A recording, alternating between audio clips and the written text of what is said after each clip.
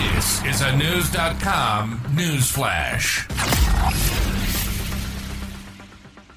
The woman at the center of the indictment of former President Trump fears it will lead to violence and death.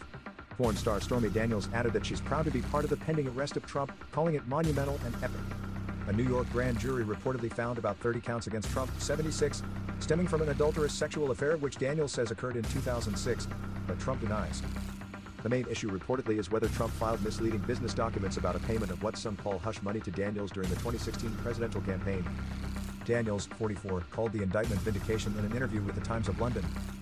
She described the former leader as no longer untouchable. But it's bittersweet, she added. He's done so much worse that he should have been taken down before. It's a change of mood for Daniels, who, according to USA Today, promised to dance down the street when an indictment was delivered. She feels bad that the guy has been charged, Attorney Clark Brewster said. Daniels ironically agrees with some Republicans who say the indictment will further divide the country. It's going to continue to divide people and bring them up in arms, Daniels said. Whatever the outcome is, it's going to cause violence, and there's going to be injuries and death. She claims Trump incited the crowd outside the U.S. Capitol during the January 2021 insurrection. In a New York Post summary of the interview, Daniels revealed she's already received straight-up violent threats in the wake of the indictment.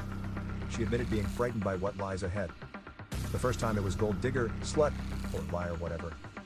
And this time it's I'm gonna murder you, Daniels said. But she added the fear does not extend to testifying against Trump at a trial. I've seen him naked, she said. There's no way he could be scarier with his clothes on.